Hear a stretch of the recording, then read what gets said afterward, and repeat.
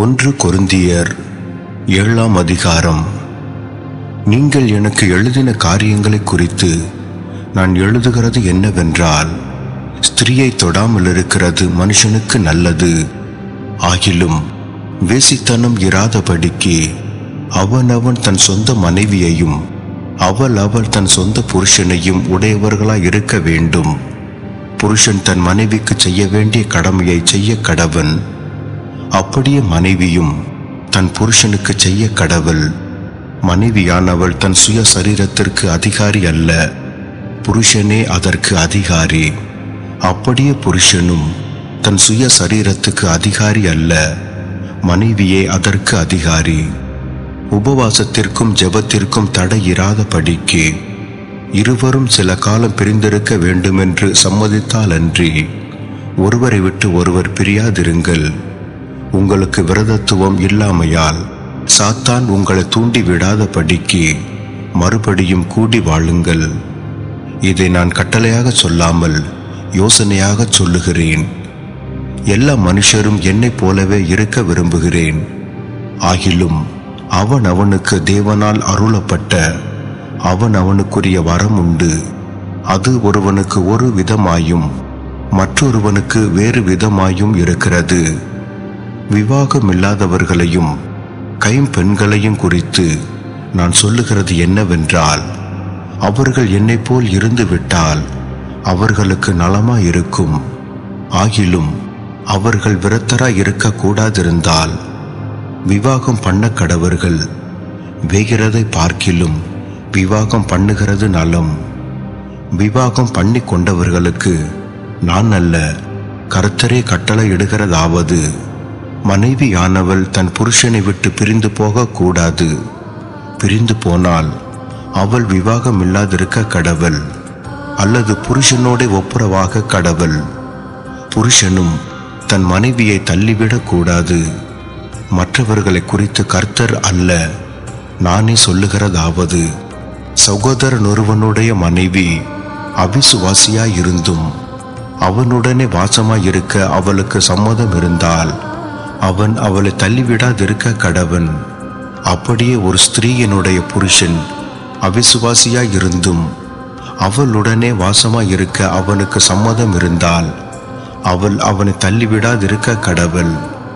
எண்ணத்தினால் எனில் அவிசுவாசியான புருஷன் தன் மனைவியால் பரிசுத்தமாக்கப்படுகிறான். அவிசுவாசியான மனைவியும் தன் புருஷனால் பரிசுத்தமாக்கப்படுகிறாள். இல்லாவிட்டால் உங்கள் பிள்ளைகள் அசுத்தமாயிருக்குமே. இப்பொழுதே அவைகள் பரிசுத்தமாயிருக்கின்றன. ஆகிலும் அவிசுவாசி பிரிந்து போனால் பிரிந்து போகட்டும். இப்படிப்பட்ட விஷயத்தில் சகோதரனாவது சகோதரியாவது அடிமைப்பட்டவர்கள் அல்ல, சமாதானமாய் இருக்கும்படிக்கே தேவன் நம்மை அழைத்திருக்கிறார். மனைவியானவளே, நீ உன் புருஷனை ரட்சிப்பாயோ அல்லவோ உனக்கு எப்படி தெரியும்? புருஷனே, நீ உன் மனைவியை ரட்சிப்பாயோ அல்லவோ உனக்கு எப்படி தெரியும்? தேவன் அவனவனுக்கு பகிர்ந்ததெப்படியோ, கர்த்தர் அவனை அழைத்ததெப்படியோ, அப்படியே அவனவன் நடக்க கடவன். எல்லா சபைகளிலேயும் இப்படியே திட்டம் பண்ணுகிறேன். ஒருவன் விருத்த சேதனம் பெற்றவனாய் அழைக்கப்பட்டிருந்தால் விருத்த சேதனம் இல்லாதவனாய் இருக்க வகை தேடானாக. ஒருவன் விருத்த சேதனம் இல்லாதவனாய் அழைக்கப்பட்டிருந்தால் விருத்த சேதனம் பெறாதிருப்பானாக. விருத்த சேதனமும் ஒன்றுமில்லை, விருத்த சேதனம் இல்லாமையும் ஒன்றுமில்லை. தேவனுடைய கற்பனைகளை கை கொள்ளுகிறதே காரியம். அவன் தான் அழைக்கப்பட்ட நிலையிலே நிலைத்திருக்க கடவன். அடிமையாய் நீ அழைக்கப்பட்டிருந்தால் கவலைப்படாதே. நீ சுயாதீனனாக கூடுமானால் அதை நலமென்று அனுசரித்துக்கொள். கர்த்தருக்குள் அழைக்கப்பட்ட அடிமையானவன் கர்த்தருடைய சுயாதீனனாய் இருக்கிறான். அப்படியே அழைக்கப்பட்ட சுயாதீனன் கிறிஸ்துவினுடைய அடிமையாயிருக்கிறான். நீங்கள் கிரயத்துக்கு கொல்லப்பட்டீர்கள், மனுஷருக்கு அடிமைகளாகாதிருங்கள். சகோதரரே, அவன் தான் அழைக்கப்பட்ட நிலைமையிலே தேவனுக்கு முன்பாக நிலைத்திருக்க கடவன். அன்றியும் கன்னிகைகளை குறித்து கர்த்தரால் எனக்கு கட்டளை இல்லை, ஆகிலும் நான் உண்மையுள்ளவனாய் இருக்கிறதற்கு கர்த்தரால் இரக்கம் பெற்று என் அபிப்பிராயத்தை தெரியப்படுத்துகிறேன். அதென்னவெனில், இப்பொழுது உண்டாயிருக்கிற துன்பத்தின் நிமித்தம் விவாகம் இல்லாதிருக்கிறது மனுஷனுக்கு நலமாய் இருக்குமென்று எண்ணுகிறேன். நீ மனைவியோட கட்டப்பட்டிருந்தால் அவிழ்க்கப்பட வகை தேடாதே. நீ மனைவி இல்லாதவனாய் இருந்தால் மனைவியை தேடாதே. நீ விவாகம் பண்ணினாலும் பாவம் அல்ல, கன்னிகை விவாகம் பண்ணினாலும் பாவம் அல்ல. ஆகிலும் அப்படிப்பட்டவர்கள் சரீரத்திலே உபத்திரவப்படுவார்கள். அதற்கு நீங்கள் தப்ப வேண்டுமென்றிருக்கிறேன். மேலும் சகோதரரே, நான் சொல்லுகிறது என்னவெனில், இனி வரும் காலம் குறுகினதானபடியால் மனைவிகள் உள்ளவர்கள் மனைவிகள் இல்லாதவர்கள் போலவும், மனைவிகள் இல்லாதவர்கள் போலவும், அழுகிறவர்கள் அழாதவர்கள் போலவும், சந்தோஷப்படுகிறவர்கள் சந்தோஷப்படாதவர்கள் போலவும், கொல்லுகிறவர்கள் கொள்ளாதவர்கள் போலவும், இவ்வுலகத்தை அனுபவிக்காதவர்கள் அதை தகாத விதமாய் அனுபவியாதவர்கள் போலவும் இருக்க வேண்டும். இவ்வுலகத்தின் வேஷம் கடந்து போகிறதே. நீங்கள் கவலையற்றவர்களாய் இருக்க விரும்புகிறேன்.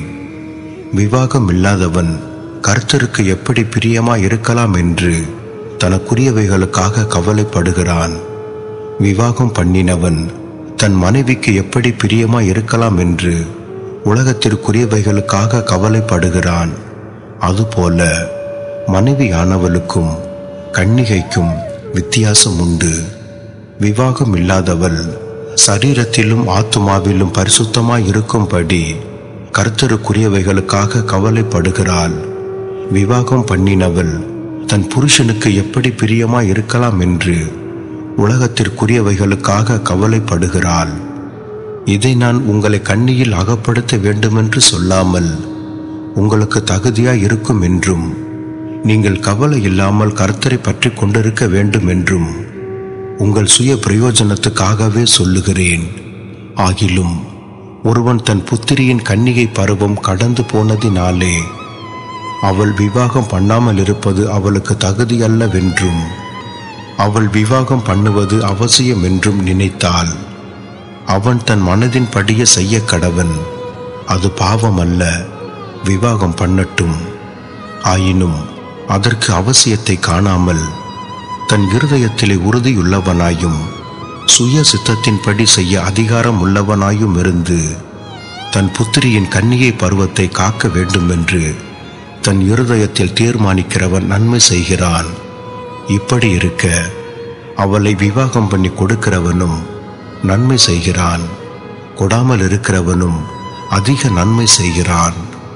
மனைவியானவள் தன் புருஷன் உயிரோடு இருக்கும் காலம் அளவும் பிரமாணத்தினால் கட்டப்பட்டிருக்கிறாள். தன் புருஷன் மரித்த பின்பு தனக்கு இஷ்டமானவனாயும் கர்த்தருக்குட்பட்டவனாயும் இருக்கிற எவனை ஆகிலும் விவாகம் பண்ணிக்கொள்ள விடுதலையாயிருக்கிறாள். ஆகிலும் என்னுடைய அபிப்பிராயத்தின்படி அவள் அப்படியே இருந்து விட்டால் பாக்கியவதியாயிருப்பாள். என்னிடத்திலும் தேவனுடைய ஆவி உண்டென்று எண்ணுகிறேன்.